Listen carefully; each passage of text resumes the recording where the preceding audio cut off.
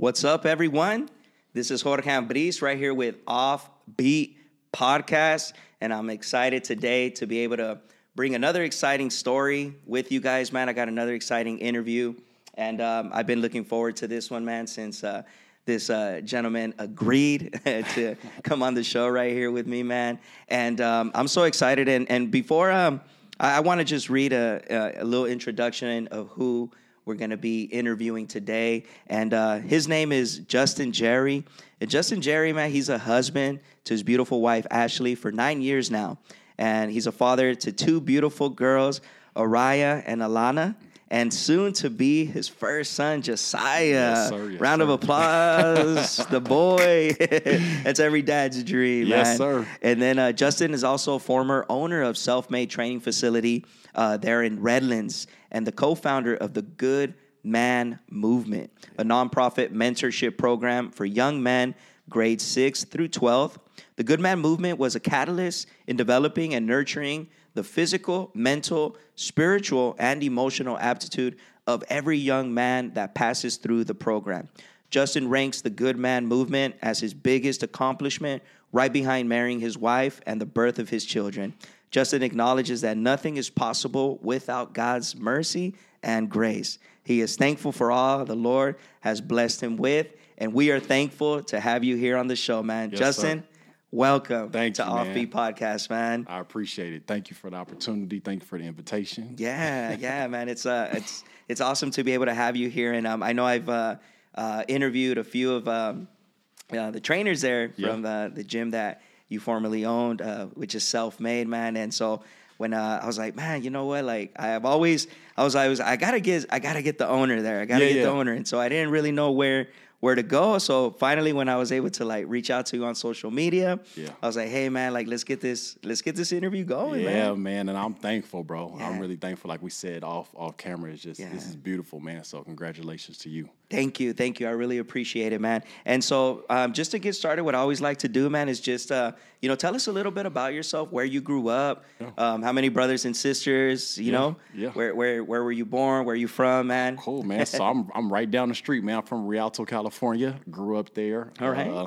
Moved out here, went to Eisenhower, went to Carter High School. Okay. Graduated 06, first graduating class. All right. Got a younger brother. He's 8 years younger than me. Okay. Got an older brother. He's a year older than me. All right. Him and his family live in Tennessee. My younger brother, he's making moves around here in the IE as well. So, like you said, beautiful wife, both parents, grew up. So just really trying to navigate my way, going through from college, went to Laverne, trying to navigate and I've always had this entrepreneurial spirit, but just trying to figure that out, man. Yeah. Trying to figure that out. Yeah. And how old are you now? Right now I'm 34. 34 years old. Okay. Yeah, all right. man. All right. And so how was it growing up, though, in Rialto, man, during, because we're almost so we're 90s babies? Yep. Yeah. Yep. Okay. So it was good growing up in Rialto, man. For me, I have a father that is lock and key because my dad is from LA and he's done his thing back in the past. So I wasn't able to get in any of the trouble. I saw all the trouble. I heard about all the trouble coming back to school the next day. But it was great, man. I grew up playing basketball. That was just me, man. You're a typical young kid, not much trouble either. So yeah, that's cool, man. So yeah, like as you said, your dad had probably gone. Was he had a rough background? Yeah, I mean, lock and key. I mean, he's he's the fourth of 7 kids. Okay. And so they grew up in L.A. You know, your typical L.A. had just his mom in the household. Yeah. So he was always dibbling and dabbling in different things. So you just always knew, you know, my dad is a no-nonsense. People always ask, your dad is a cop? I'm like, no, he's not a cop. The way that he carries himself, the stoicness is just like, you know, people are like, wow, well, you know, what is your dad? So, no, he kept us under lock and key, which I can appreciate because it's easy to get in trouble. I mean, we were right down the street from San Bernardino, from all the other places, so it was easy to get in trouble. Yeah, well, even Rialto is pretty active, right? Absolutely. Rialto has always been an active city too. Absolutely, I think it's one of those cities that a lot of recently I watched kind of like a vlog or something like that about Rialto. Yeah. And they were talking like all the hidden gangs there, like all the active activity, the house party crews, Absolutely. like how they were active, you know what I mean? So, and how was it for you, like, as far as like, with both parents, growing up right there, you know what I mean? Was there, I know I even asked this question to Juwan, you know what I mean? Yeah. Was it ever weird for you though? Because did you ever feel like, man, I'm missing out on the action? I felt like I was missing out on the action early years. Yeah. When I started going to Carter my senior year, I started seeing different things. Like I was always the kid I was shy, and I was kind of like, everybody has one parent. Yeah. And so I felt like my dad was always there. Yeah. So I felt bad, and I felt, I don't know, you have that survivor's remorse, I guess you say. Yeah. And it was kind of embarrassing too. Yeah. But looking back at it, it was like, I know a lot of kids wanted that father in the household. Right. And so I'm thankful looking back at it. Hindsight 2020 for sure. So no, 100%, man, 100%.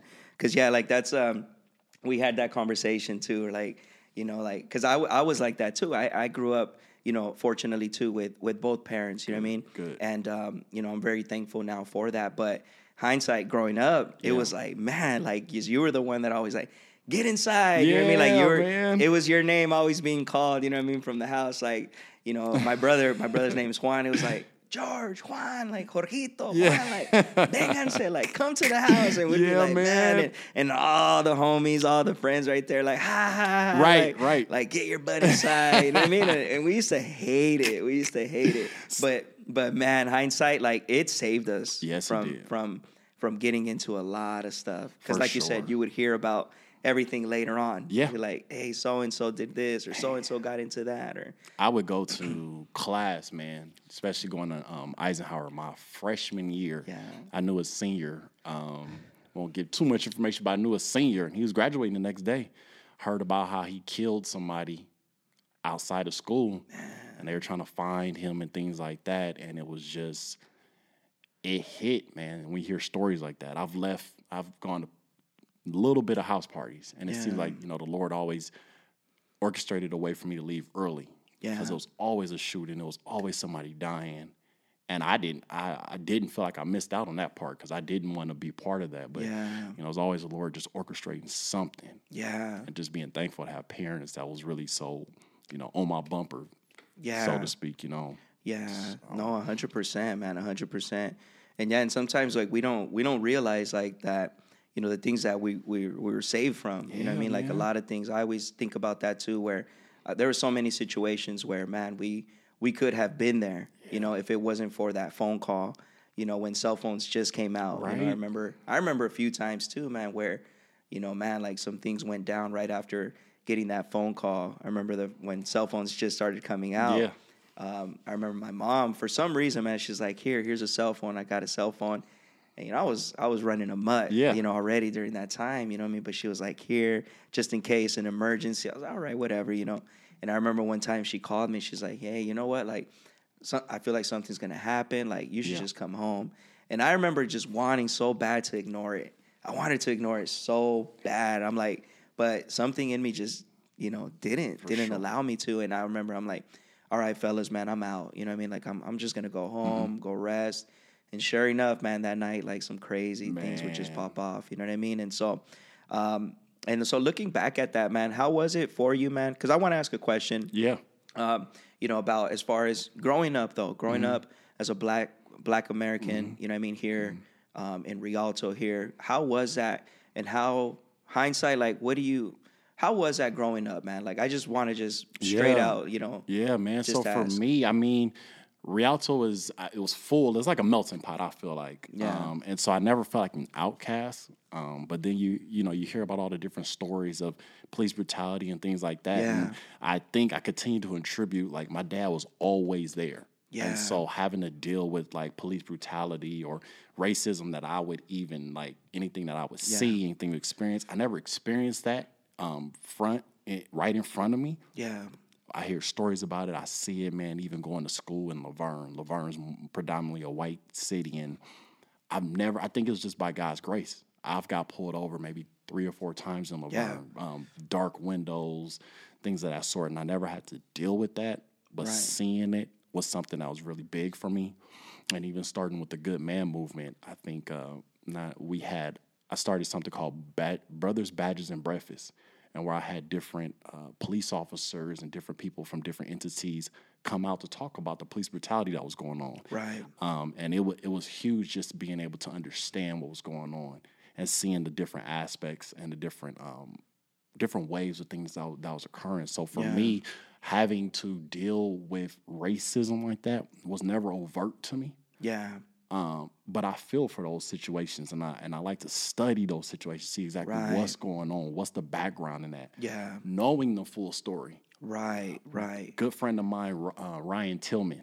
He's actually a police officer in Chino, and he has something called Breaking Barriers United. Mm-hmm. And just pretty much talking about the police officer side. He's actually from Rialto. Police officer side and the civilian side, and just understanding that dynamic. Understanding, a big thing for me that they talked about was when a cop shoots, they're taught to shoot center mass.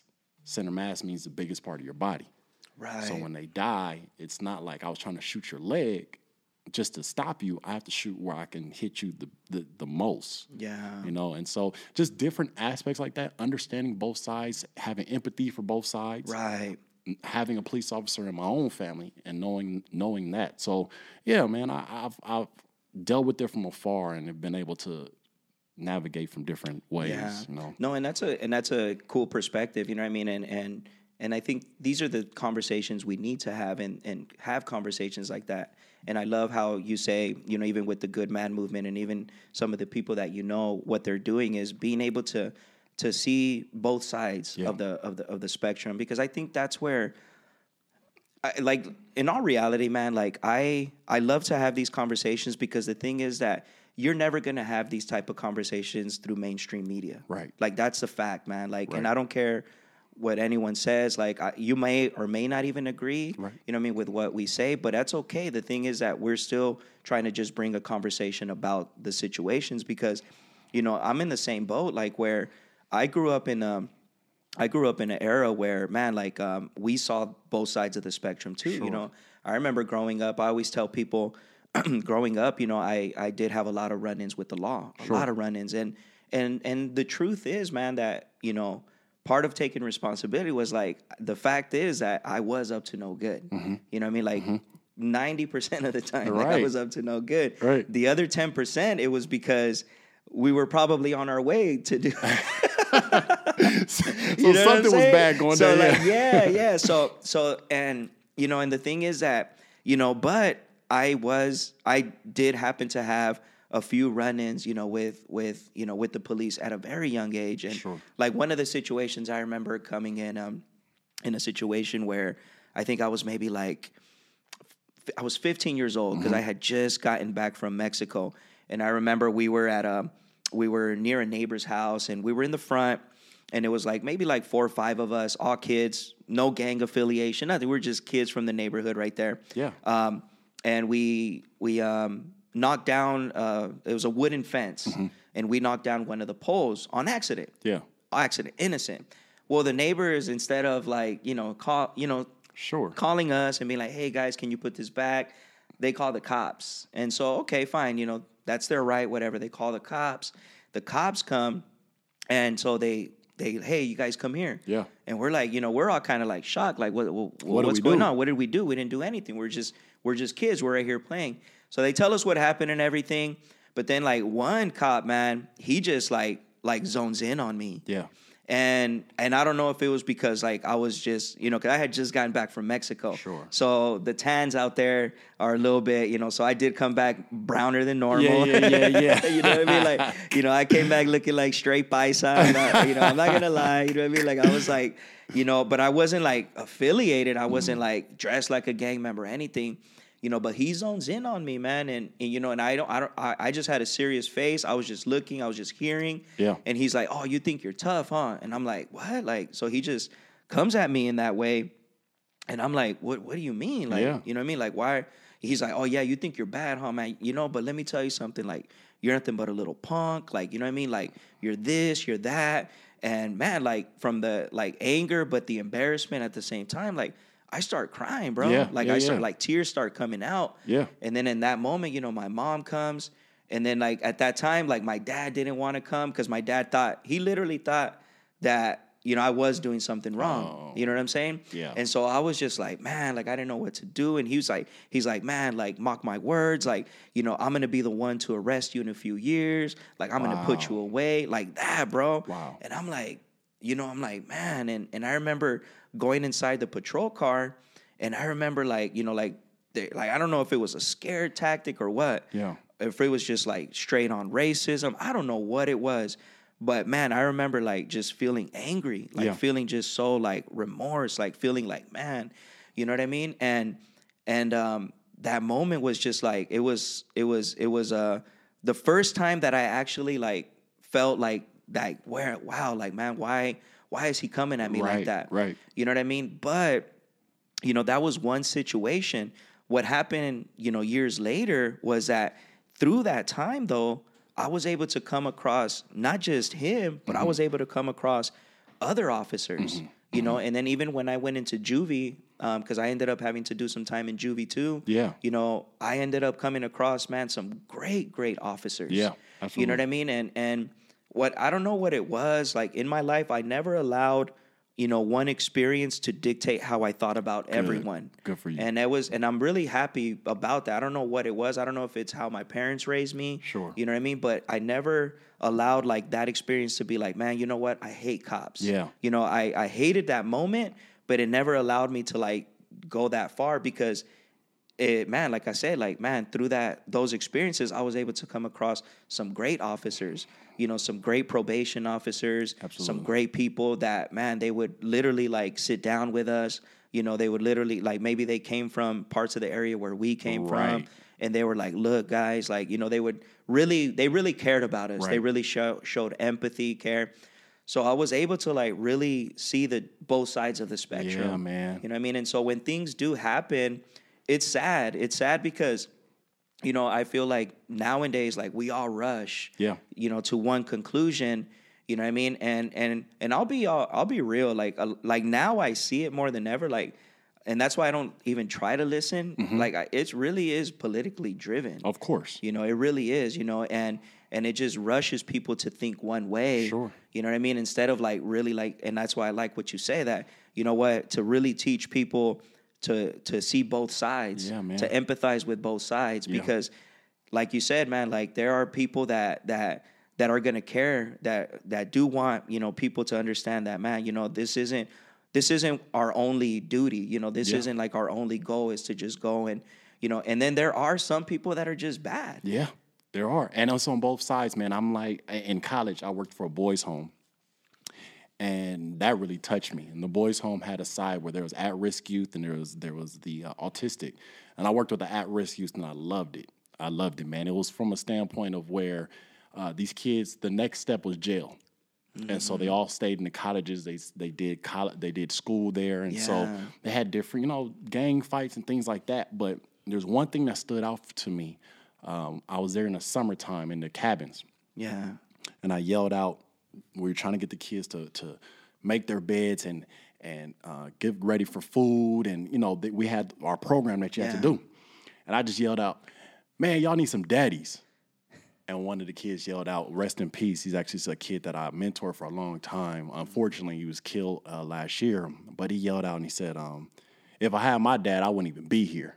And it touched me, man. It touched me because to understand, and I think this is something that, and I'm not sure how deep it goes when you do police academy training, things like that. Yeah. But to understand, have that empathy to delve deep into that. Yeah. Because there's hurt in that pain and that background. 90% of the time, in my opinion, there's hurt right there. Big time. You can sit down and you talk to these kids. You got tattoos on your face, things like that. Yeah. There's a person behind that. 100. You see this hardcore, and once you break that down and see that, man, there's somebody in there that needs to be talked to. There's somebody in there that needs to have some empathy. There's somebody in there that, I know you and I are believers in the Lord. Somebody needs to be witnessed to. Yeah. So I just really, I empathize with that community. I love working with that population, Yeah, no, and we need more of that. Like we really do, and we need more than just like these generalized, like, wannabe political solutions. Yeah, man. You know what I mean? Because at the end of the day, I think that's one of the biggest things, man, is that, the lack of fathers within our communities, both brown and black. Absolutely. You know what I mean? I think that, we talked about this the other day. We're having a conversation with my wife, and we're talking about the importance of identity. You know what I mean? And Sure. how a lot of the identity truly does stem from our fathers. Sure. Like, whether we know that or not. Like, Absolutely. what do you think about that? No, I agree with you, man. I think a lot of the things I've taken on, a lot of characteristics comes from my dad. Yeah. My wife tells me all the time. She's like, your dad is a huge part in your life if you really recognize it. Because there's a lot of things that I do and I don't do. It's like, this is what a man's supposed to do because this is what I was taught. Yeah. There's certain situations. There's a situation one time where it's like, if a man has a problem with my wife, that man better talk to me first. Right. And she's like, where do you get all this stuff from? It's like, this is what I was taught. My dad, like, he puts it down. So when it comes to identity, it's like a lot of the principles that I stand on is from my dad. Right. And it's very true, man. So a man's role in his son's life is huge. Yeah. Huge. And yeah, and I think that that's one of the things that needs to be more addressed, that needs to be more talked about is we really need to, and I think that's one of the things that a lot of society shies away from. Sure. You know what I mean? Is that, like, they don't want to talk about, like, the true root cause. Because I look at that, like, the people that I grew up with, I want to say probably, 90% of the kids that, it's probably a group of 10 of us. Yeah. Out of those 10, probably only 2 of us had their dads with them. Absolutely. You know what I mean? And the rest, you know what I mean? Like, their fathers were either in prison or they weren't in the picture. Yeah. You know what I mean? And so yeah, you know what I mean? Like, a mom nurtures. I really feel like the mother figure is the more nurturing figure. Yeah. You know what I mean? Like, where they nurture, a lot of areas within, even male and females. Mm-hmm. But I feel like at the end of the day, like, that confidence, that identity, that love, that respect that we desire, it truly does come from the father figure. Yeah, no, I totally agree with you. I do have some beliefs in the background of that. We should, especially as minorities, should take responsibilities of things that we do. Yeah. But I do have some thoughts behind, like, the welfare system, behind the private prison system, and just how we are wrongfully incarcerated. Your race and my race. The welfare system, where if you have a 2-parent household, you weren't eligible for welfare. So what do? The husband or the father is removed from the household to try to get that financial relief. Yeah. But is it systemic? Is this something that they're trying to push on us? And I know it gets really deep behind that. Yeah. But man, I know it's a systematic thing that's targeting our communities. Yeah. And even when you say systematic, I think that, because sometimes, like, it's exactly that. It's a system. And I think that sometimes in the systematic way, maybe. Because some people can argue, well, I don't really believe that's the true intention. And it's like, okay, yeah, let's say that it's not the true intention. Sure. But when you do systemize something, it's something that can just become repetitive. Absolutely. And I think that's I think you are going somewhere with that, because, at the end of the day, it's like, yeah, like, why can't we? And I know it's a long shot. Sure. And I know that there's no easy fix. Sure. Because, like, when you get down to it, each situation does need to be individualized. Yeah. Each situation does need to get individualized.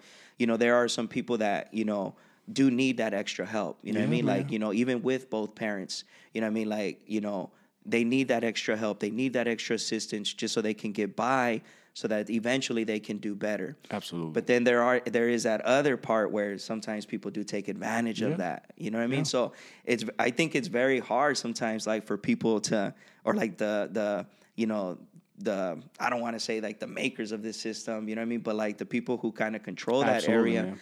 I think sometimes, like, it's a difficult thing. It's very difficult, man. And it's just even down to, like I said, private prisons.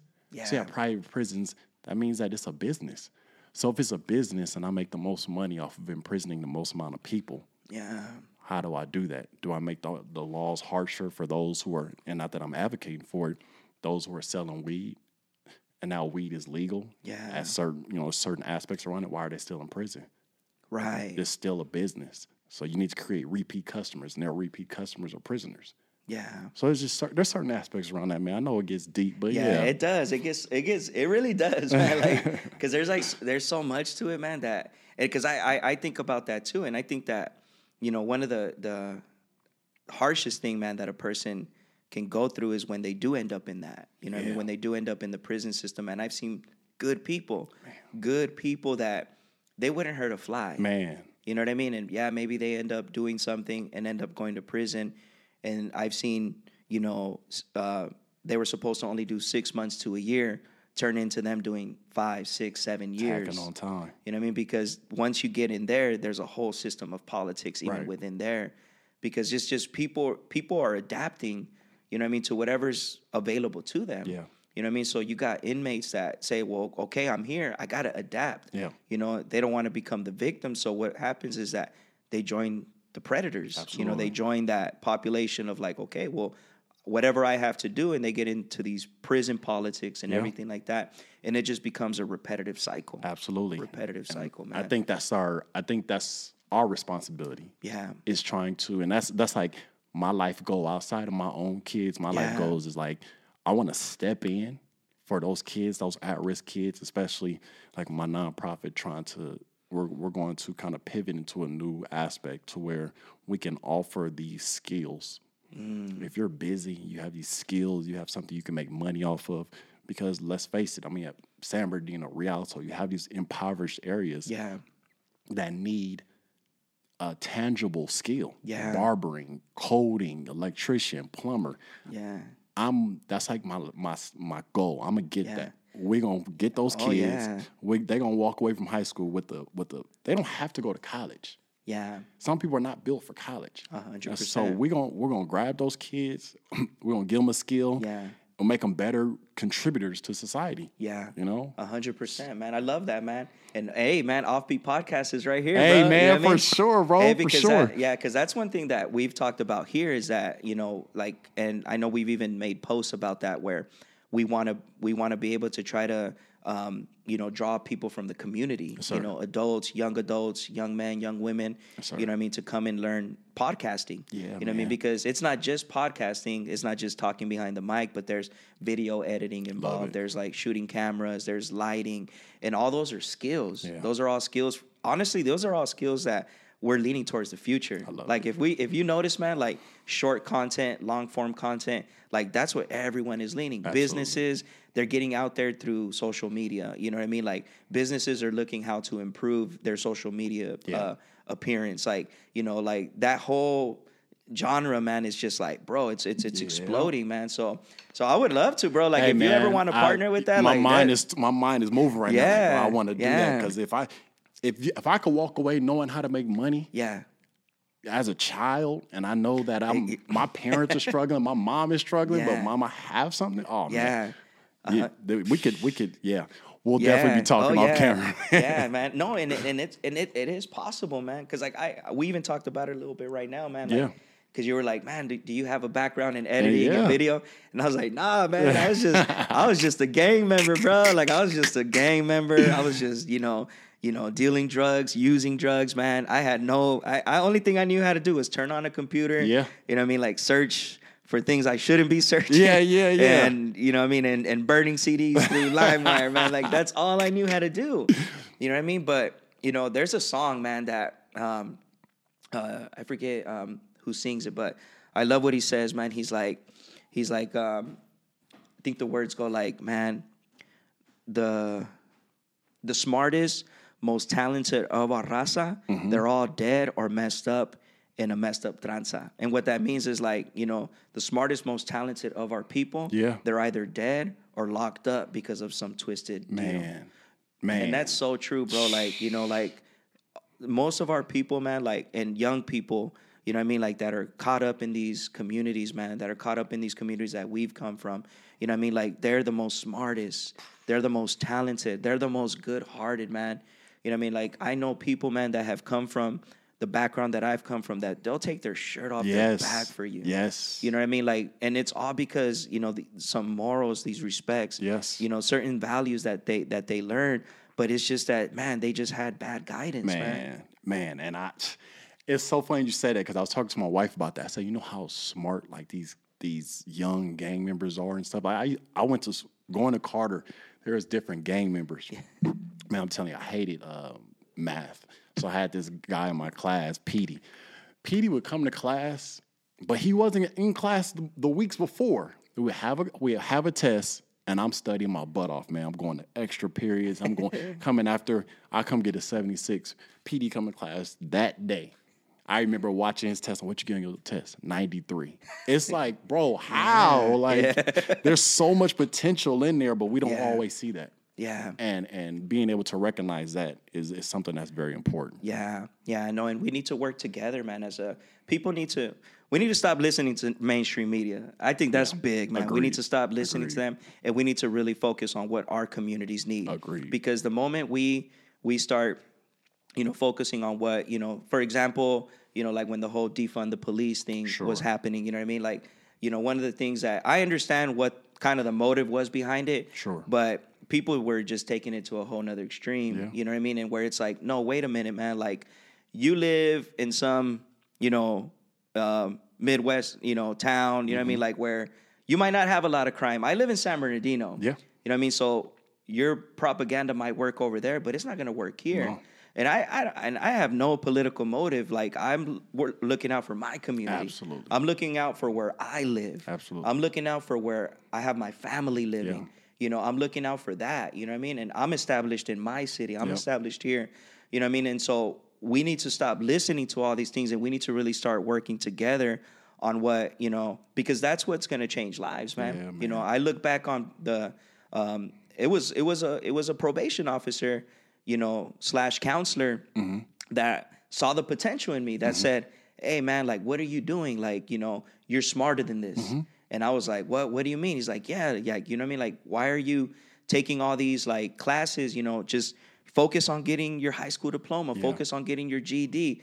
And if it wasn't for that, you know what I mean? But look who it was. It was like, it was an officer. It was a sworn officer that, people might say, nah, that, but no, like, I look at the good. I look at the positive. Like, yeah, there might have been some negative, but at the same time, there are people within the community that have to perform a job, but at the same time, they're also looking out for the good outcome of our generation. If it wasn't for people like that, man, who knows where I would have ended up. And it's important for me because it's especially when I hear grown-ups speaking to children. Yeah, what we say to children is important.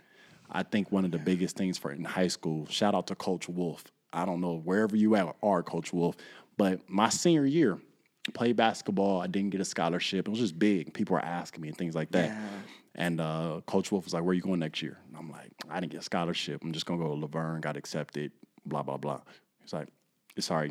Don't worry about it. You're going to be just fine. I know it. Yeah. Those words stuck with me. At 18, I'm 34 now. Those words stuck with me. And so the words that we put into those kids' minds, the words that we say to them, how we relate to them is important, man. It's huge. Yeah, 100%, man, 100%. Yeah, we need to speak. We need to be able to speak life into our communities. Life, man, for sure. Yeah, man. And so so with the Good Man movement, that's something. How did that start? I know you kind of touched on it, but how did it really start? How did it really come about, you saying, man, this is something I want to really lean into? Yeah, so for me, my dad, at our church when I was younger, he started a mentoring program just with the older men and the younger boys getting together and things like that. So I think it was already bred into me, not knowing it. Came to my youth pastor and I told him, like, hey, I want to start a youth program, a young boys men's program. And so what we did was we did like SAT prep. We did interviews, job interviews, things like that. And so just kind of equipping them for life. And so we did that for about 6 years.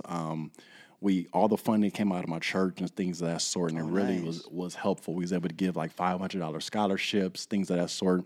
Okay. Once I started the gym, I had to kind of shut it down. And so right now I'm in a season of just trying to bring it back. And like I said, off camera, I want to bring it back to a point where I can give tangible skills. Yeah. I totally understand how everybody goes to college. And even if you do go to college, if you went to college and you're able to make money. Yeah. Because we're broke. College students. And I just think it's very important, man. I think there's an aspect that's missed with kids. Yeah. And my goal, man, I'm not shy to say it. My goal is to put the American career colleges, the DeVry's, out of business, man, because I want to be able to offer this to you so you can, Well, go right out. They're already going out of business, man. They're already like. So I'm going to be that catalyst even further then. Well, these colleges, these private colleges, bro, like they're a lot of them are coming out to be scams, bro. Yeah, man. That you see all the I don't know if you've noticed, they're like DeVry recently, they won a class action suit against DeVry. Okay. And I guess so anyone who went to DeVry, man, I think you can go to the I don't know which one. It's like it's the student financial aid administration, something like that. Okay. I'll even put the website there. Like I'll look for it. Yeah. But I think you can go, and if you went and you paid money or you got tuition or you have loans from there, they actually just approved. They won in favor. Wow. And so I guess they're going to be refunding and paying off all those loans. Wow. And then if you paid out of pocket, they're going to be refunding that back to you. Because it turned out to it was fraudulent education. Yeah, man. Because they were, like for example, like if you wanted to be a cop. Yeah. You know what I mean? Like they would come to our program, you know what I mean? Like, after 9 months, you know what I mean? Like you're going to be in law enforcement. Right. You know what I mean? But the truth is, man, all you got to do is just apply. That's it. You know what I mean? And they'll give you all the training, and they'll pay for training. Exactly. You know what I mean? Like you don't have to, but because these schools were charging like, bro, like $30, $40, $50, $60,000 for, you know what I mean, education that wasn't even needed. See, and the goal for situations like that is like you don't pay us. Your payment is your attendance. Yeah. While you're in school, your payments is your attendance and your grades. If you can produce those, we're going to give you all the skills that you need. Yeah. And actually walk away with a cosmetology license. And I'm speaking all of this into existence as it's being worked on, but I'm a true believer in what's about to happen. Oh yeah. It's going to happen. Oh yeah, that's big, man. That's big. Cause shout out to all the cosmetologists and to for sure. barbers, bro. For sure. Bro, like I have mad respect for so many of them, because a lot of them are there was a time where it was just looked at, they cut hair. Yeah. But now, bro, like you got people that, man, have this entrepreneur spirit. Absolutely. And their haircut, they're taking it to a whole nother level. And tell me how it's not going to, and you're looking at these different things projected to be taken over by tech. You can't take this over. You can't. It has to be a person that's cutting your hair. It has to be a person that's doing your hair. AI cannot touch my head. That's bro. it. You won't touch mine, I'll tell you that. Heck especially no, with me losing my hair.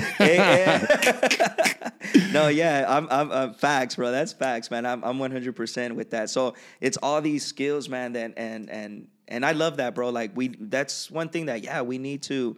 And I feel like we're in agreement with that passion, bro. That yes, to really bring in young people to have skills, to not just throw them out into this world. Because like another thing, man, is like I don't want to bash it too hard, but let's see where it goes. But like our education system, man. Okay. Like how do you feel about like our educational system here? I feel like our public school system. Yeah, I get it. I feel as if I don't know the right word to say for it, but I don't believe in it. Yeah. Somebody put on Twitter a couple of days ago, I'm 34 years old and just rolled another check from my mortgage. Still haven't used the Pythagorean theorem. And I'm like, for real, bro, for real. We haven't used it. And I think that it's systematic again. Yeah. I don't know what the end goal was when it was created. And so I'm very meticulous. Like my wife and I are actually vetting schools right now for my 5-year-old's going to go to first grade next year. Yeah. And trying to understand, like, I want her to go off and understand how to make money. Yeah. How to, pay bills. Yeah. I have a full master's degree, and I knew nothing coming out of college. Started self-made. And I feel like after my whole self-made experience, I got a doctorate in business. But they didn't teach me anything in college. Yeah. But they took my money, I'll tell you that. Yeah. I'll tell you that. It's not saying don't go to college. I'm just saying that there's a way, and we should be very methodical in the way that we try to get an education. What are we getting educations in? Things like that, Yeah, man. And dude, it's a real, and I get you, man. I feel you on that so much, because like right now we have young kids, you know what I mean, that are right now they're in the public school system. And man, I've lately we've been getting a lot more involved than normally we were. Sure. You know what I mean? And so we've been seeing things, man, of like how they deal with situations that, man, we're just kind of like, man, you know what? Like you said, it's this systematic way of learning. Absolutely. That they don't take in their personalities into consideration. Yeah. You know what I mean? And you know, the reason, you know, like we're entertaining the thought right now too of like, man, what should we do? Like, do we want to keep them there, or, you know, do we really want to homeschool? Yeah. You know what I mean? Because you know, unfortunately, like, you know, private school is not really something, you know, within our budget right now. Right. If it were, we'd probably entertain that. But we're like, man, you know what? Like, you know, we're honestly entertaining that thought because, you know, like I recently had a situation with my son, you know, and oh man, it got me so upset, man, because I ended up going to the parent-teacher conference, and you know, I have no doubt that this teacher is a great teacher. You know, I have no doubt that they have great intentions, and that's why I want to be careful on how I you know, I'm not really trying to bash anyone in particular, Sure. but I just feel that the situation it was dealt with in the wrong way, and so what ended up happening was that like that was kind of one of the first things that she opened up the conference with was like, oh, you know what, I wanted to give you this, and it was a referral. It was a referral from my son, and she's like, yeah, this happened last week, and you know, the first thing that came from her was like, yeah, you know, he tried to strangle another student in the bathroom, and so right away I was in shock, Sure, bro. You know what I mean? Like, this is my son, this is my 8-year-old son. You know, I was just, you know, concerned, angry at the same time, just a lot of mixed emotions that I went through. But at the same time, I'm like, there was just something in me. I'm like, that doesn't sound like my son, though. Right. You know, like I know. I'm not saying that I know everything about my son. Like, I understand that there's things that we can miss as parents, but that doesn't sound like my son. Like, I know him to the point where he's not just going to. And because I asked, I'm like, did something provoke it? Did something happen? And she's like, no, well, I asked, and he just said that that he just did it, you know, because somebody did it to him. And then she asked, like, oh, was it in school? And that he was like, no, outside of school. And so she was like, okay, well, you need to talk to your parents, like this and that. Yeah. And so I was just kind of like, that doesn't sound like my son, man. Right, Like, I know my son is rough. Right. Like, I know how he is. He's playful. Right. You know what I mean? But so anyways, man, I'm like, you know what?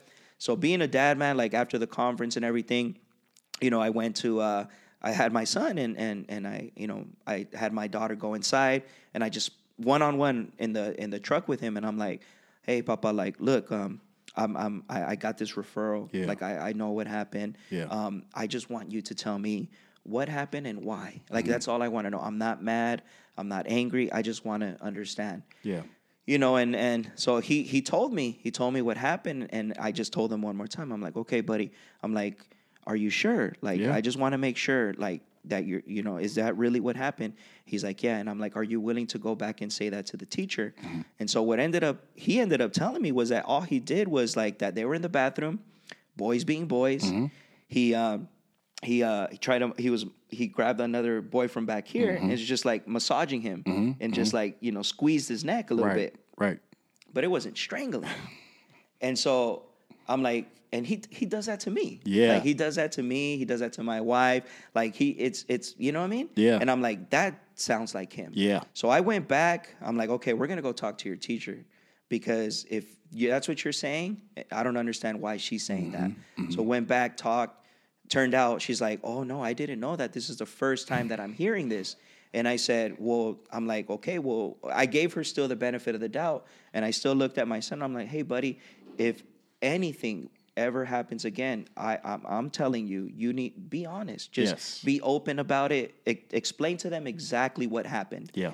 And then so, you know, and so she, you know, she was like, yeah, you know what? But I did tell her, I was like, do you understand why I'm concerned about this, though? I addressed him, but I'm addressing you now with all due respect, but you did not do your due diligence.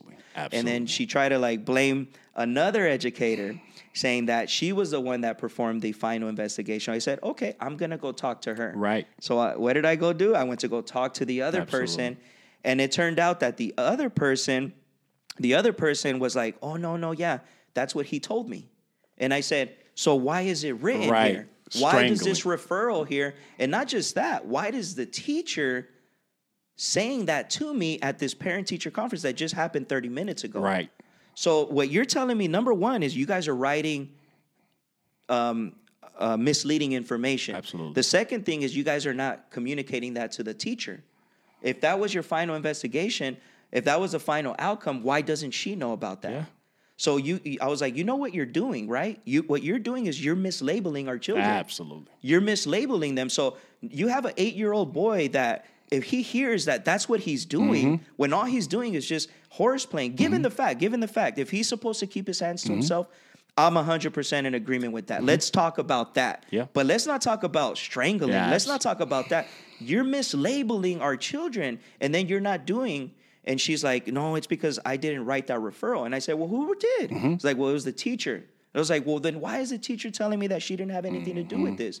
I said, you guys need to tighten this communication up, and this needs to stop. See, and the thing is, that's what needs to happen too, because you are an advocate for your child. 100. And it's unfortunately, we don't have kids out there that don't have their advocates. So when you say strangulation, now this kid is labeled like that. Now this kid is starting to believe, okay, if you guys think that I'm angry and I'm violent, I'm gonna start being angry and violent. Exactly. And that's so there's a responsibility from a parental side. We put that responsibility on our kids, but there's a responsibility to the school system as well, to where you don't label my kid as strangle is a strong word. That's a very strong word. And so So I was lit, bro. I was so mad, and I try to address them because I didn't want to be the angry Mexican. You know what I mean? Like, you know what I mean? Like, but I addressed them with the most utter respect as I could. Sure. But at the end of the day, man, like I just felt like, no, like first of all, you're a public teacher. Absolutely. So I live in this area. I pay tax dollars. You know what I mean? Like so at the end of the day, we do have our right to speak this. You know what I mean? And you know what I mean? And so it just really, because like afterwards I went home and I talked to my wife and I explained to her the situation. You know, I had to calm down a little bit by talking to her because I really was upset. Of course. And you know, but I said, man, you know what's sad though? This is what's sad, Justin, is that okay, I took it that way. And I was able to get to the facts. But bro, how many single moms, how many parents, bro, there's so many parents that I just think back at if my parents were to have gotten that referral, bro, it would have been beat down first, questions later. Ask questions later. Or beat down, no questions. Sure. And then the thing is, but who are the first people to call caseworkers and to report child abuse? Who are the first ones? The educators, because they supposedly like have that responsibility. Absolutely. They have that responsibility from the moment they write that referral. Those are the things that they should be thinking about. They should be thinking about, you know what I mean, like what they're doing and how they're handling this situation, because they're dealing with children's lives. And they don't understand that some of these kids aren't going to go home to both parents. They aren't going to go home to a healthy life. They're not going to go home to a healthy mom, to a healthy dad. They might be going home to a parent that is struggling with mental health issues. They might be going home through these things, and they might become a victim of child abuse now because of what? Because of a referral that was not thoroughly investigated. Absolutely, man. You know what I'm saying? So right. like, so I was like, man, like, you know what I mean? Like, I hear you, man. Because I mean, fortunately, my dad. I mean, we talked about him a little bit off camera, but so hardcore. But he's an advocate for his children. And so if something happened, we get in trouble, he's gonna be like you. We're gonna fully investigate this. If I need to whoop my son, I will. But if y'all gonna put some dirt on his name, or something that's gonna happen that I don't agree with, all hell's gonna be raised loose, you know? Right, so. Yeah, we need to protect our children, man. Absolutely. You know, I think that's one of the things that nowadays, like, a lot of people or a lot of parents feel like they don't have the right to. You know what I mean? But I think there is a correct way to do it. You know what I mean? And that's why we're really entertaining the thought, you know what I mean? Because it's not just that. It's just that, you know, like my son, he's very active. Like, he's very active. He's impulsive. Like, he's playful. He's into sports. Most like, boys are all that. Which most boys are. Exactly. You know what I mean? But that's where I'm like, you know, like, because he's a good reader. He's good in math. Like, he just got an award today for math. Good, man. So he's good at numbers.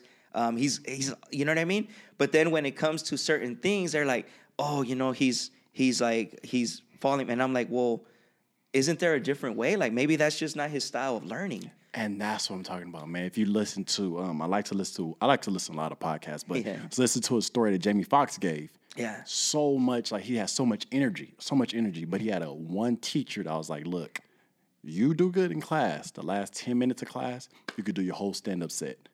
So he was like, okay, I'm going to be good in classes. I'm ready to tell all these jokes because I can't hold it in. I got ADD and everything. And it's like, but you have those educators that can recognize, like, look, this kid, this is what he is. And he's making millions of dollars off of all that ruckus that he was putting up. For us to understand each child, especially in our own home, understanding exactly what each child gives. Yeah. I can't yell at my youngest daughter because she is just like, a look is going to set her off. But just having that understanding of who you're dealing with. And I think that's something our education system needs to implement as far as training our teachers, educators, you know? Yeah. So 100%, man. Yeah, because we need to, it's something's got to change, man. Something's got to change. And I'm just glad like that. Like it made me feel good because, you know, afterwards I looked at my son, you know, after we left the office and everything, I looked at my son and I told him, I was like, look, son, I was like, I want you to know something. Like, I love you. I love you so much. Absolutely. And you're not anything that was talked about, you're not any of those things. Mm-hmm. You had a moment where you were playing around and I will tell you this, like, you should keep your hands to yourself. Yep. Just, it's better. Yep. I was like, but, and all these other things, that's not who you are. And I told him, I was like, and as long as you're truthful with me, I will always have your back. That's it. Always have your back. And I want you to know that. And he just looked at me and he's like, okay. And then I'm like, you know, because that's me. Like, I'm not gonna advocate for what the wrong that he's doing. Right. You know what I mean? Like, hey, if there's something that needs to be corrected, I will be the first. Yes, sir. My wife knows that. Yes. My wife knows that. Like, I'll be the first to correct it. I'll be the first to address it, you know? But at the same time, like, because, and I think it a lot of it does stem from, and that's why, like, I believe so much in rehabilitation and recovery. 100%. You know, that's why I believe in fathers being able to be restored and being recovered and being, you know, going back with their families and things like that. I'm so huge on that because we have even through those bad experiences, because I think that's what it stems from a lot of my experiences as a child and how teachers dealt with me, like that sort of trauma kind of is in me. Sure. And so it just kind of gives me that protective impulse where I'm like, no, you're not going to say that to my child. Yeah, man. You know what I mean? Yeah. Like, not in my house. Yeah, man, that's so great for you to be able to do that. Yeah. That, and the words that we put into our kids, man, the words that you constantly just feed them, like, you're not this, you are this. I have my daughters, I say, you are beautiful. They say, I receive that. I love you. I receive that. Mommy loves you. I receive that. You're smart. I receive that. Yeah. It's just, I'm going to brainwash my own kids to know that, you know, you are somebody. Yeah. You are strong enough. Yeah. And so I'm hoping and praying for that for others outside of our homes and things like that. Yeah. So. That's beautiful, man. That's beautiful. That's great words of advice right there, man. It's just what you're speaking into. And then do you ever, with the school system and with everything that's going on, even right now in culture, like, what kind of fears do ever, like, you know, arise within you? You know what I mean? Like, I'll be honest with you. Like, one of my biggest fears is like,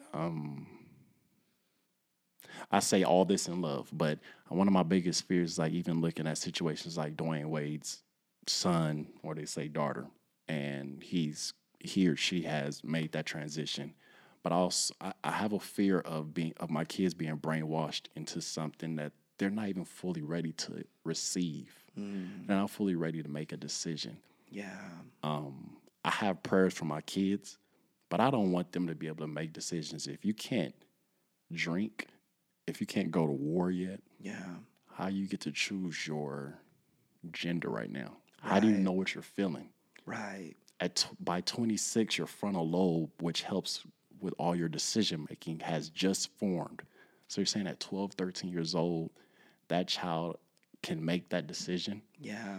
And it's all in love. But at the same time, I mean, there's a documentary on YouTube right now that talked about, I know this is going to get deep. Let's do it. But there's a documentary right now that shows a journey of like these 50, 60-year-old men and women who chose to make a gender transition back in the day when they were younger than 18. Yeah. Those type of situations has caused them when they found out, like, wait, I'm really not like this. Right. It was just a point in time in my life that I thought maybe that was, or somebody told me that.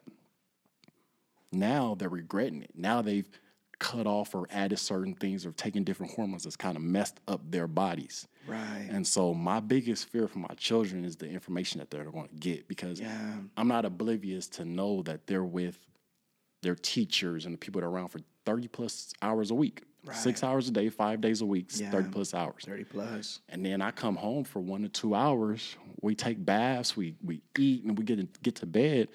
But I've given you 10 hours for that week. Yeah. And so my biggest fear is that they're influenced to something that they look back and they're like, that's not really what I wanted to do. Right. And so, yeah. Yeah. No, man. And it's, dude, I feel you on that. Yeah. I feel you on that a lot, man. And that's something that, you know, my wife and I, we've recently been talking about a lot too, where, you know, and it's kind of like right now I've been like in my mind, I've been brewing where I need to have more intentional conversations with my kids. Sure.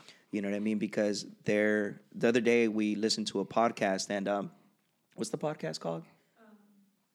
At Home with the Beers? Yeah. At home, and, real good. And I really love and they were talking about that, about like, breaking the ice, and talking about sexuality with our children. Sure. And, you know, when is it appropriate? When is it not? You know, and I love what the dad was saying. He said, man, you know what? He's like, we really got to think about how we were in that age. Yeah. And the type of information that was coming to us already at that age. And I started thinking about it, and I'm like, that's so true, man. Because I started learning about, you know, sexual things, man, as soon as like 6, 7 years old. Same. You know what I'm saying? And but I think because like I learned a lot of bad things. Sure. You know, and a lot of like, you know, not good things. You know what I mean? So for me, it's like, man, how do I have these conversations, man? You know what I mean? But the truth is that what he said, he's like, look, you know, our kids, man, they're being exposed to all these different ideas, all these different conversations. You know, once they have a phone, you know, all these information that they're getting on the phone, text messages from other students, from other kids, their friends, you know, like, you know, they're having all this information. If we're not their number one trusted source, then guess what? They're going to look for that trusted source in other avenues. So that's one of our biggest fears too, man. And that's, I mean, it's so key, because looking at that, like even my kids are younger than yours, being 5, but they have their YouTube channels. Yeah. And there's things that are on there, man, and it's like, I know you're going to know. I know you're going to see it. I'm not oblivious to know that I was 5, 6 years old. I'll be, you know, when they're 12. I'm not oblivious to that. Yeah. But understanding, and I think still understanding and explaining in a calm way. Yeah. And not being so thrown off guard by it. Yeah. You know, because I think once us as parents, we're such in a roar, like, wait, no, this is bad. Everything is bad. It's like, let's calm down. Yeah. And then, you know, we don't believe in this. This is what we believe. This is why we believe it. And, you know, and hopefully, you know, train up a child in the way they should go. Yeah. They won't stray. So that's what we're hoping for, that will occur, you know? Yeah. Yeah, no, I love that approach. I love that approach. And that's so true, is the calm factor. Yeah, man. Because like, I'm many times I'm a react first. Me too. Me too, man. So I'm like, what? Like, no, you know what I'm saying? And I think that does throw our kids off. Like, I know it's thrown my kids off, because it can come off like, oh, you know what? Daddy's mad. Yeah. And it's like, I have to come back and be like, no, I'm sorry that I reacted that way. It's not that I'm mad at you. Yeah. It's just that the situation is just kind of, you know what I mean? So it's something that I'm definitely working on. Yeah. But it's something that I'm definitely there in agreement with you, man, and I think that just goes back to, like, you know, we really, as parents, like, we really have to we really have to set that boundary to be like, no, like, at the end of the day, I'm the main teacher for my child. Absolutely. You know what I mean? And what you decide to teach or what you don't decide to teach, like, yeah, that's cool. But at the end of the day, like, I should be able to be in that conversation. Absolutely. You know what I mean? Like, how what is being taught, like, what is this? Like you can't just share these ideas just because you feel like as an educator you have the right to do Right. it.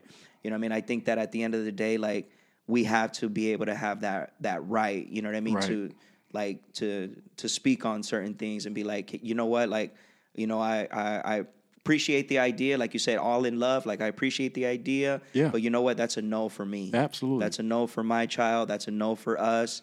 You know, you know what I mean? Like, I think we have to be more active in fighting, you know, for those type of things, man, because the ideologies and all that stuff that's going on right now, it's different from when I went to public school, and I'm sure it's different. For sure. It's different. For sure. And I think for me, I'm glad that we had this platform to say, because it's like I've been struggling with it past maybe 6 months and just saying stuff on my social media. But just because I don't agree doesn't call it hate speech. Exactly. You know, I can love you. I have one of my former bosses, and I know we're getting to that stuff. My former boss is a gay man. Yeah. And cool people with me. Yeah. We don't have the same belief system. Yeah. But that doesn't mean I hate you. Exactly. I still love you. Thank you for saying You know, that, I still man. love Thank you, you man. for, You know? Thank you for saying that. So it's just, that's it. That's so true, man. And it's because like now it's like if you have to agree with everything. Yeah. If Or not, it's hate. It's hate. And it's like, no, it's not. Like, I can be on either side of the spectrum. Absolutely. Like, there's things that I can agree with this, but I might not agree with that. But it doesn't mean I hate you. Right. You know, it doesn't mean that I don't like you, because I'm the same way. Like, I know people, some good people, some awesome people, man, that, you know, lean towards that way of their sexuality. Yeah. And I got nothing but love for them. Nothing but love. You know what I mean? Like, do I share my faith with them? Maybe if they're open to it, great. Yeah. But if not, it doesn't mean that I'm gonna hate you. Right. It doesn't mean that I'm gonna like, you know, but it doesn't mean that I have to agree with you. Right. You know, I'm sorry, like that. Maybe certain things or certain ideology you might not agree with, but at the end of the day, that's still my right. That's it. Because it's just on the other side, it's just their right to believe what they believe. Exactly. So and I think that's the common ground that, you know, we need to really like just come to, and there's things that, look, like, you take your belief system, but let's keep education as education. Absolutely. It should, yes. You know, yes. let's keep the education system for what it is, to educate, like, you know, as far as gender identity, as far as all this sexuality, that should be something that's, you know, that should be a conversation that's done at the home with the parents. I don't know if you went through it, but sex ed, 7th grade, I believe it was. Yeah. I think it was 6th grade for me. Was it 6th grade? Okay. Grade, yeah, my parents had to watch the movie that they're gonna show for it, and then sign off for it. And if not, you could keep your kid home for that day when they showed that time. Okay. I don't know what I'm going to walk into for my daughter. I don't know what you guys have walked into for your kids, but we should be able to say, yep, we'll send the kids to school. You guys can go ahead and do that. If not, keep them home. Yeah. Go from there. But yeah, I don't know what I'm going to walk into, man. Yeah. It's crazy, man. It's crazy.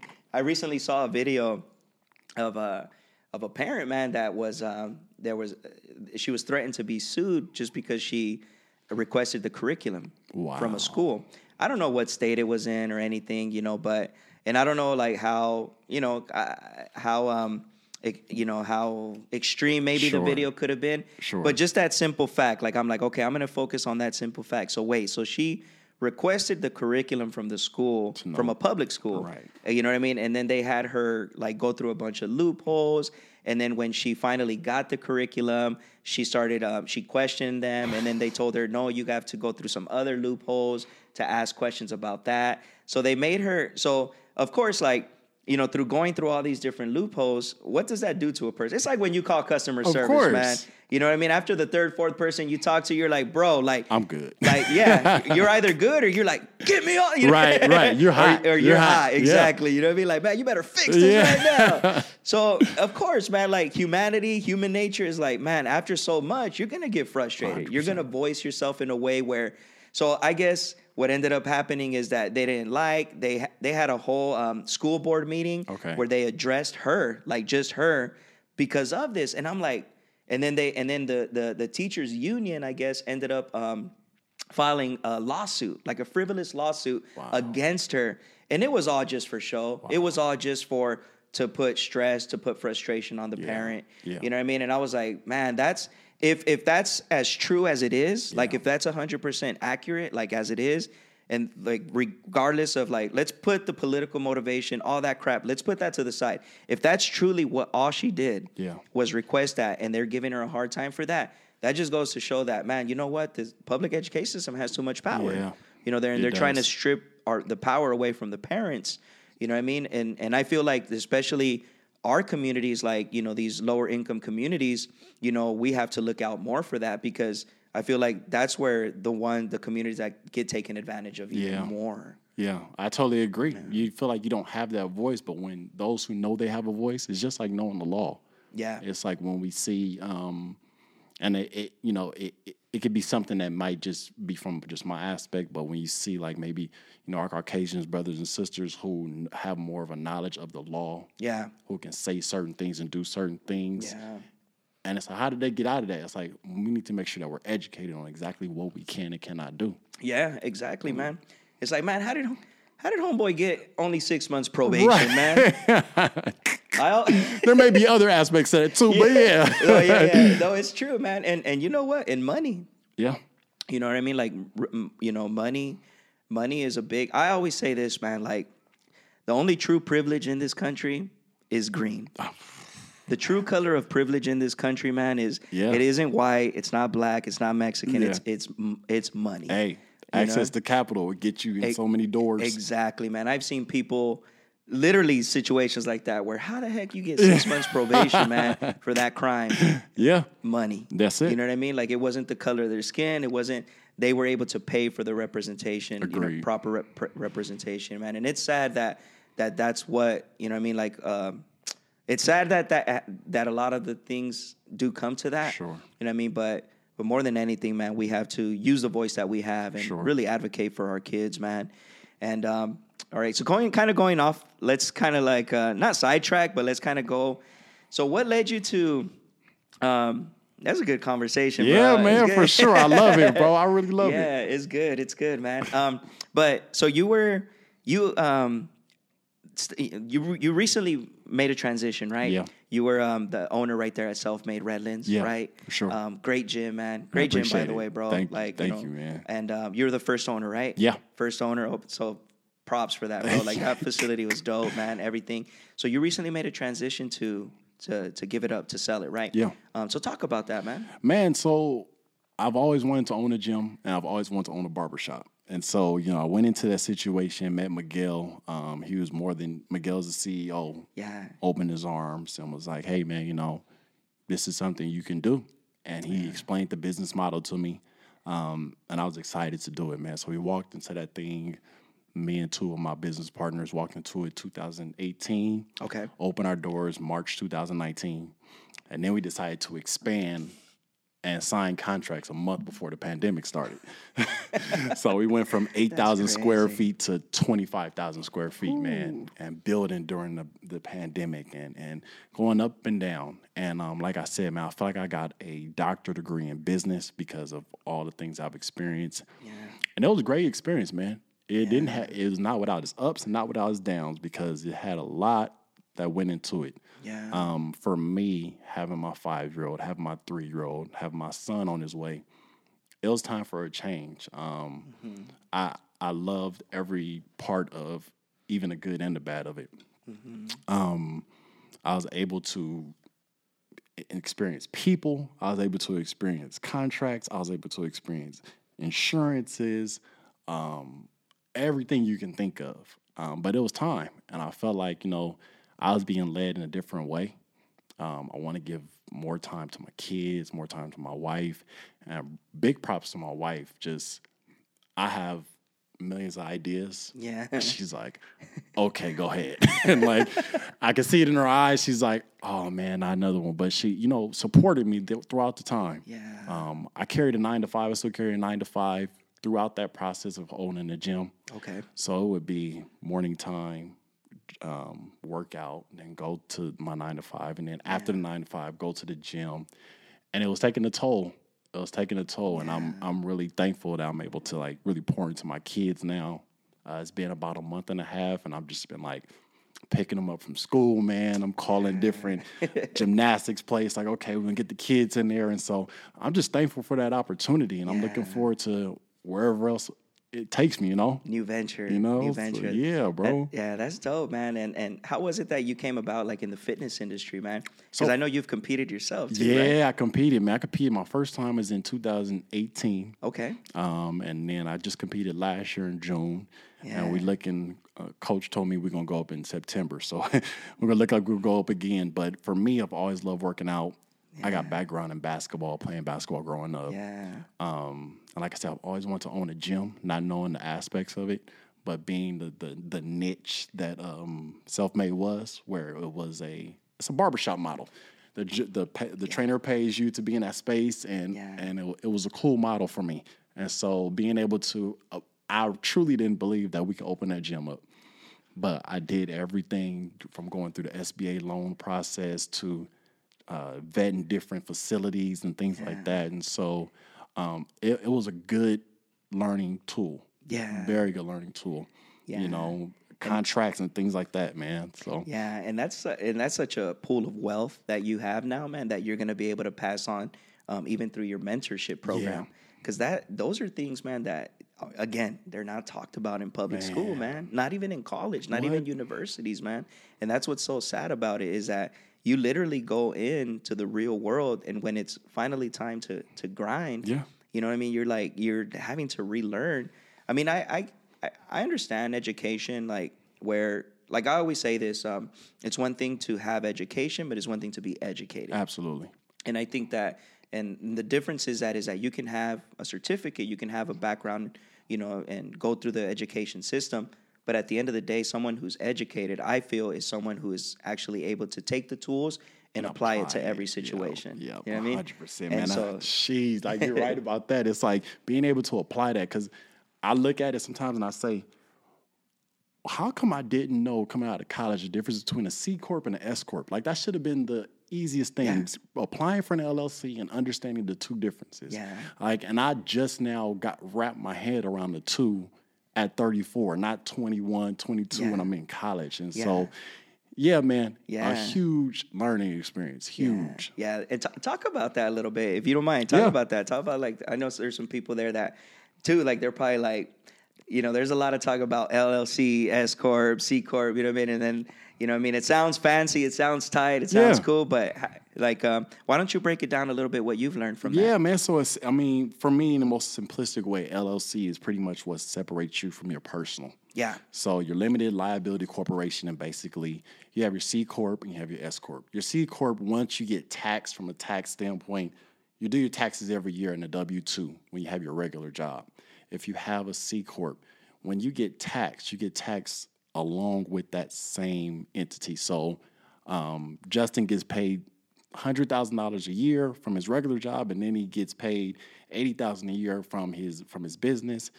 His taxes will be taxed together. Okay. When you have your S Corp, you have your W-2. Justin's going to be taxed from his regular job, and his S Corp is his own individual entity. And so the S Corp is going to be taxed on its own. The business will be taxed by itself. A lot of times what I'm learning is people who want to be investors and things like that, they like to see your company as an S Corp. They want to see you totally, completely removed from your business as an S Corp. They like, no, I don't want you to, if anything goes down, I don't want it to be George or Justin that is going to be associated with that business. Right. And so there's so many more different, and you have to figure out exactly what business that you'll go into, that you'll want.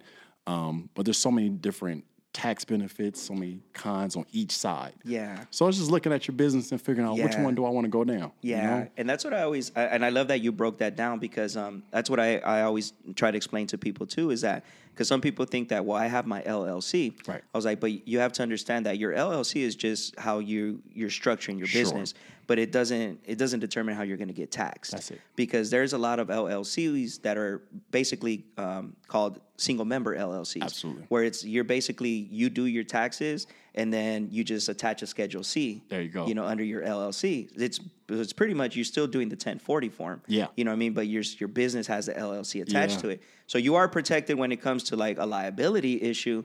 You are protected as a personal. But that's what I always tell people. I said that, after you start making a certain amount of money, Yep. that's when you got to start visiting how you decide to be taxed. And that's where the S Corp and the C Corp comes in. Why didn't we learn that, man, when we Why? in Exactly, high bro. school and stuff? You know, why is it that this ex-gang member right here is teaching people about LLCs, S Corps? Come on, man. Like, where would we have, how much further would we have been if we would have known that in our education system? imagine, bro. That boggles my mind, man. Yeah, man. And it's so cool to learn those things. I get excited about those things. Yeah. I don't know if you do too. Yeah, But I man, get excited, for sure. bro. Because it's like, yeah, like, and then because then I really believe that that's the difference sometimes of like it really is perspective and mentality, you know, because sometimes we can argue, we can fight, we can fuss about like, man, why doesn't the rich pay taxes? Right. Well, guess what, man? They are structured in the way to do it. That's it. But the truth is that the benefit that they're bringing into society is completely different. Yep. And the truth is, like, what if we had that power within us? What if we understood the tax system? What if we understood, like, but that's what we're taught. We're That's taught, it. hey, the W-2 way. Yeah. That's what we're taught. That's it, man. And it's breaking that mold. I mean, I love my parents. My parents came from a society, a era of where, like, my mom was always telling us, get a county job, you can retire for 25 years, all that, man. And I'm like, no, like, I don't want to do this. I don't want to walk out at 60 and die 15 years later. And it's like, you know, you've been working all these years. It's like, so that's for me is big. Like for my daughters, like I've opened up a custodial account for them. So it's like, by the time they're 18, I want them to walk into, you know, some money. And being able to manage that is huge, you know? What is that? What's a custodial account? So, like, for me, for each child, I opened up a account for them on E-Trade. Okay. And so for them, I bought one ETF. Okay. And it was QYLD. So I think I put like $200 in each in their account, and it's residual income that would come in because they get paid dividends each year. Okay. Now, when I'm the custodial to keep it, because they legally can't have their own stock account. Okay. And so I'm the custodial of it. I continuously put money into it, and then once they get 18, they could take it over. That's tight. And my goal by that time is like, man, it's been 13, 15 years has been sitting here. Hopefully it has risen to a certain amount of money to get there, you know. I put life insurances on them that are pretty much life insurances that you can tap into later. I want to be able to have them be able to, like I started a business, but I needed down payment. Yeah. But I had to go to different people. My business partner was the one who took like a lot of the money and put the hard money in. But if you want to take a chance, a calculated chance, I want to be able to have $10,000 for each of you. Like, here's your calculated chance. Talk about that, bro. Take Talk it, man. about You that, know, man. Like that's how it should be, bro. Like, you know what I mean? Like it's because what if they don't want to go to college, but they got the down payment, That's it. or they have the capital? Because that's what holds a lot of us back sometimes. course. Is like the capital. Where are we gonna? Man, we want to do this, but okay, we need a capital. Absolutely. We gotta, you know what I mean? And then we'll go apply for a business loan. The business loan denies you because your entity's not structured the correct way. You know what I mean? Or you don't have the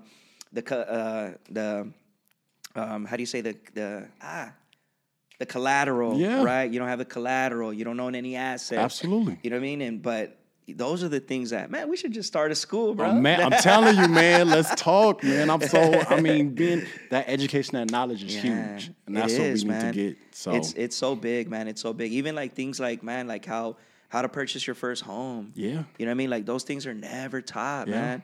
And so you got people coming out like not knowing where to start. Yeah. You think the barriers of entry are so huge, and you're like, I only need 3.5%. Exactly. Or there's structures that help me. I forget the name of it. I was just talking to my brother about it. But there's programs out there that your down payment is like zero. It's like, but we don't know about these things. We're not given access to this type of knowledge and information. You know? Exactly. But then sometimes you try to share this, man, and this is where I get frustrated. My frustration is, man, you try to share these things, and people just look at you like you're talking in an ancient language, bro. Like you're like. And sometimes, man, I'm just like, man, I don't even want to share anything with anyone anymore. Like, I'm telling you what to do, and you don't do it. But you know what the thing that I found? Because, you know what the thing I found is that people turn around a couple years later and go, hey, weren't you talking about A, B, C, and D? Yes, I was trying to tell you about it, you know? Yeah. Oh yeah. Oh, I thought you were talking. No, it's true, man. And it's like, yeah, man, I told you that, Right, man. Like, right. you know I what I'm tried to tell you that giving props to information. someone else, but I told you that, man. But because I'm like that. I'm very passionate. Like just last night, I was a young couple, man. I was there and I was helping them prepare their taxes. Okay. And I was like, man, I was looking at their income, and then like their sister mentioned, like, I tell them that they should get a house, and I'm like, yeah, man, like, you guys make good money. Yeah. Like, you guys should, why not? I think they were like 24 years old, you know what I mean, young, and they're making good income. Yeah. They're just married. I said, and they've been in the same job for like about 2 years already, 2-3 years. Well, he's been in the same job for like 2-3 years. I'm like, everything you need, you got it, bro. Man. I was like, you should do it. I was like, but you know what? I told them, the first thing I told them, I was like, look, man, don't talk to a real estate agent. Man. Don't talk to a real estate agent. I got love and respect for real estate agents. Yep, I my do. dad's a real estate agent, so I love them. I love you guys. I love you guys. But man, the truth is, man, that I was like, look, everybody and their mom is a real estate agent nowadays, man. I was like, no, go to the source. Go to a lender. Go to a broker. I was like, that's the first step. Go to them.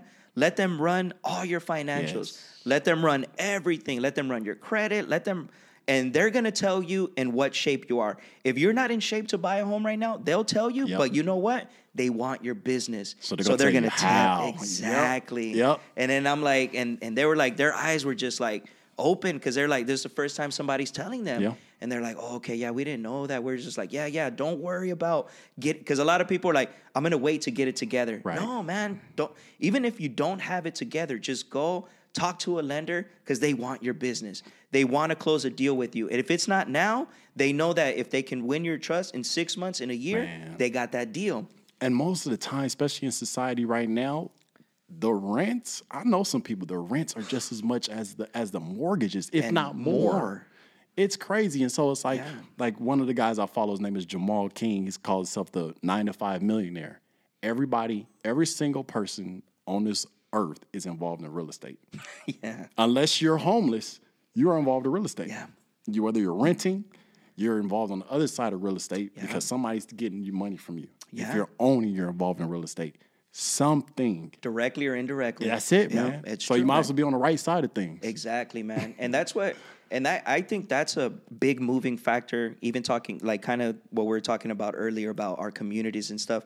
I think that's a big building block in our communities. We need more young men, young women to own homes. Yes. Because I think that's going to be like, I'm weird, but I like in our street where we live, we moved in back in 2016. Okay. We got our first home there, man. And we're blessed, bro. Blessed. It's not the nicest. It's not the best, but it's ours. It's yours. Man. It's It's yours. a beautiful feeling. But in these last few years, man, what we've been seeing a lot of young couples move in and buy these homes. Okay. And I get excited. Yeah. I get excited because I'm like, yes, that's what we need. Man.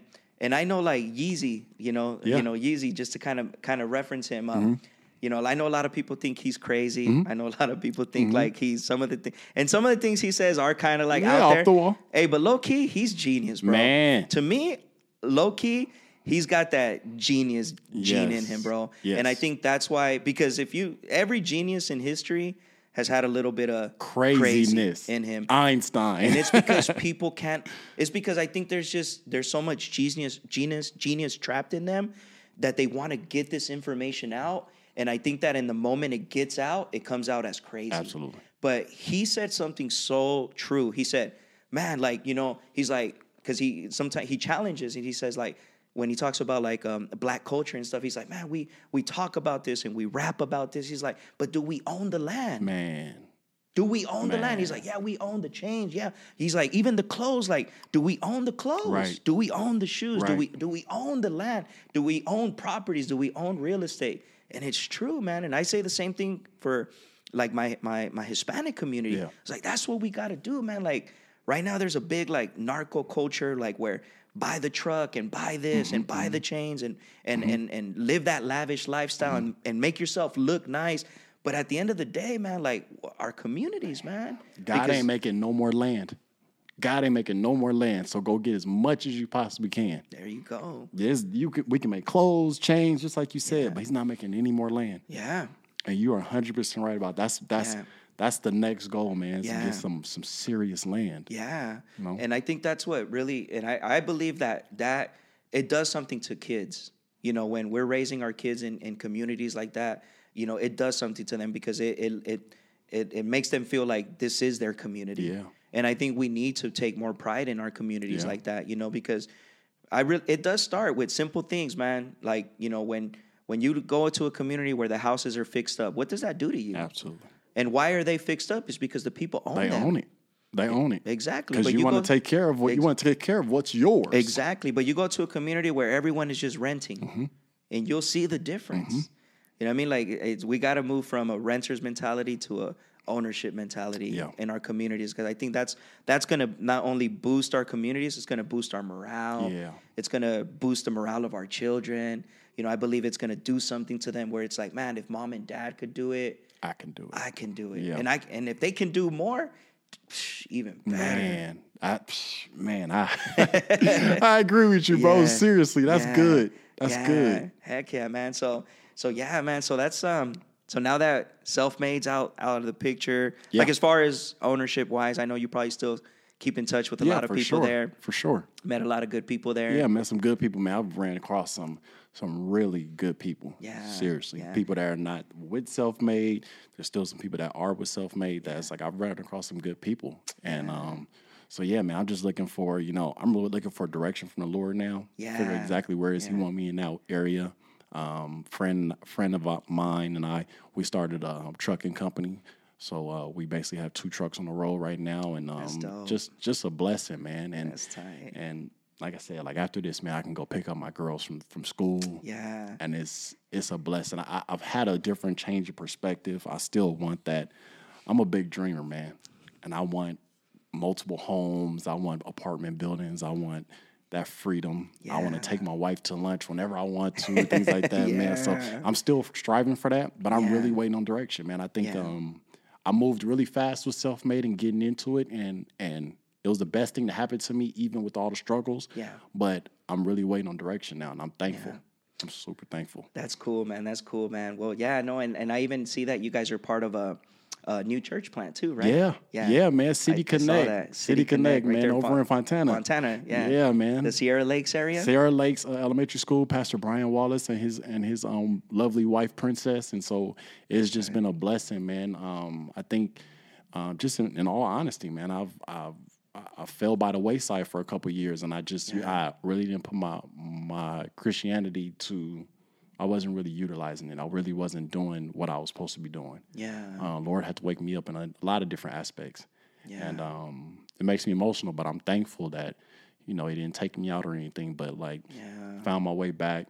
The Lord brought me back, and I'm just so thankful to be a part of this. Not perfect by any stretch of imagination, man, but I'm just really focused on trying to get my relationship back with the Lord and just trying to get things right, man. Yeah, and that's so beautiful, man. And I love hearing stories like that because it gives hope not just to us, it gives hope to a lot of people that are out there that might be in the same situation where they feel like, man, I'm not utilizing my faith in the way that in the capacity that I should, or maybe I've neglected, some areas in my life. You know what I mean? And I know we even talked a little bit about that before the episode, where it's like when you were telling me that story, I was like, man, I feel you, man, because that was me, throughout mostly, like I want to say 2017 through like 2019 and 20. And it wasn't until early 2021, after my grandma passed away, where I just really felt, God was like kind of waking me up. Like kind of saying like, hey, I'm here. And I still love you. And I know what you've gone through. And you know what I mean? And but you're not in the space that you should. Yeah. I'm gonna get a little transparent because I want to help people. October 24th, 2021, my wife came to me. She said she wanted a divorce. And that hit hard. And it was like, nah, it's time to get things the right way. It's time to get it right. And the Lord just dealt with me. He definitely dealt with me, and we're in a really good place right now. He didn't allow that to go down. She had every right to ask for that, and he turned things around, and I'm super thankful to the Lord, super thankful to her. Strong woman. Like she's not a woman of many words, but she's a strong woman, and I'm so thankful. I'm so thankful for reconciliation. I'm thankful for the Bible. I'm thankful for stories in the Bible that have showed us that there can be restoration. And I'm thankful for people like her. And so I'm hoping people are encouraged, maybe going through stuff, man. I got to a point in my life in 2021 where it's just, I literally had to just take one step at a time, like literally. Because things were so bad where it's like, look, I'm just going to take this step, next step. What's the next thing you got to do? I got to take a shower. Okay, I'm take a shower. What's the next thing I got to do? I got to get to work. Okay, get to work. And so I'm praying for those who are out there dealing with stuff. And I'm just, man. That's awesome. You brought that out of me, George. That was tough, man. Thank you. Yeah. Thank you for that honesty and that transparency.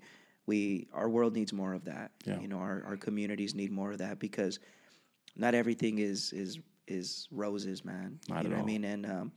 And I empathize and I sympathize so much with you because, you know, there are a lot of similarities, you know, even in our stories, man, where, you know, God could have allowed for us to lose everything, you know, and it's such a beautiful thing. And I think that sometimes I know sometimes people see Christianity and they see it in a negative light sometimes, but they don't understand that those that have experienced, you know, His love, that's what it is. It's been a deep sense of like, I don't deserve this, but yet He embraces us, you know, and that's such a beautiful reminder for us to remember that, you know, He takes us as we are. Yeah, man. You know, He takes us as where even with all those, I always say, man, there is nothing. We can never shock God. Not at all. Not at all.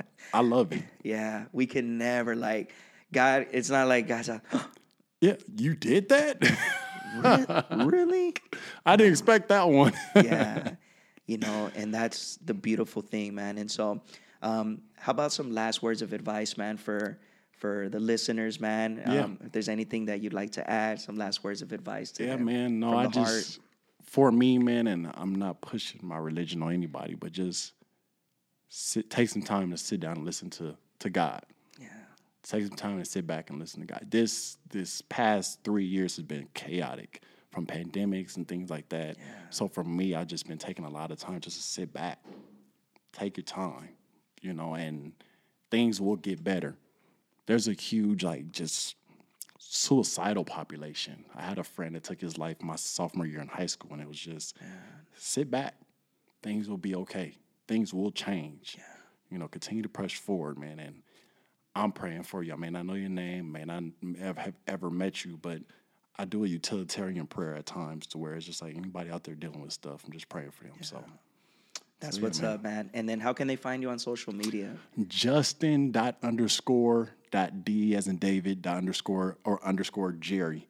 And I'm on social media, man. So reach out, say what's up, man. I'm willing to say what's up and things like that. I'm nobody special, so I'll definitely respond back. Yeah, no, you definitely are someone special, bro. Appreciate that. And I really appreciate it, man. And I'm gonna have all his links there in the description, right there in the description on YouTube. And so make sure you follow him. Make sure you follow the Good Man Movement. Yes. I'll also put that link down there. For sure. So that way, man, if you're in the area, if you're in the IE, and you wish to be a part, or somehow contribute towards this vision of mentoring the next generation, because we need that. Yeah. Like we really need that, man. Or, if you feel even led to, tell your story here on Offbeat Podcast. There you go. You got a story, man, that you say, man, I want to share it. Hit me up, man. I'm always on the, looking out for messages too, man. I'm always willing to say what's up. And, we just want to keep being a blessing, man. We just want to keep pushing this movement. Everyone has a story. Some people have it a little bit more offbeat than others. There you go. Some people have had some crazy things happen in their life, man. But today's conversation, man, it was so good, man. So good. I feel like we touched on so many things, man. And man. and I wish you and your family all the man. best, bro. Blessings on your life, Thank your children, man. Same here. Josiah, who's on his way, right? Young King on his way. Yeah, young King, man. So thank you so much, Justin, man, for being on this episode with me. Thank everyone. Continue to, if you haven't yet, hit the subscribe button, hit the alert button. You know, we're releasing content every single day on our social medias, releasing new episodes every week. And we have exciting things coming. And if you've thought about, man, you know what, how, you know, maybe you'd like to contribute, you know, I'm going to put our Venmo there. If you want to become a Patreon, I'm going to put the link right there too. Patreon, you can actually be part of a community, and, you know, you can decide how much you want to give on a monthly basis. You know what I mean? Just to keep us going. Everything that comes in, we reinvest it back into the podcast to make it better, and because that's what we want. Our goal is to get these stories out, to build a platform for people to tell their stories. People like you and me, just average people, man. You know what I mean? Like, we thank God for the, you know, the Grant Cardones and for the, you know, for all these big names out there, the Gary V's, man. We learn a lot from them, but I believe we can learn a lot from ourselves too, from people just like you and me. So thank you so much for tuning in. This was Off Beat Podcast. Let's go. Let's go, baby.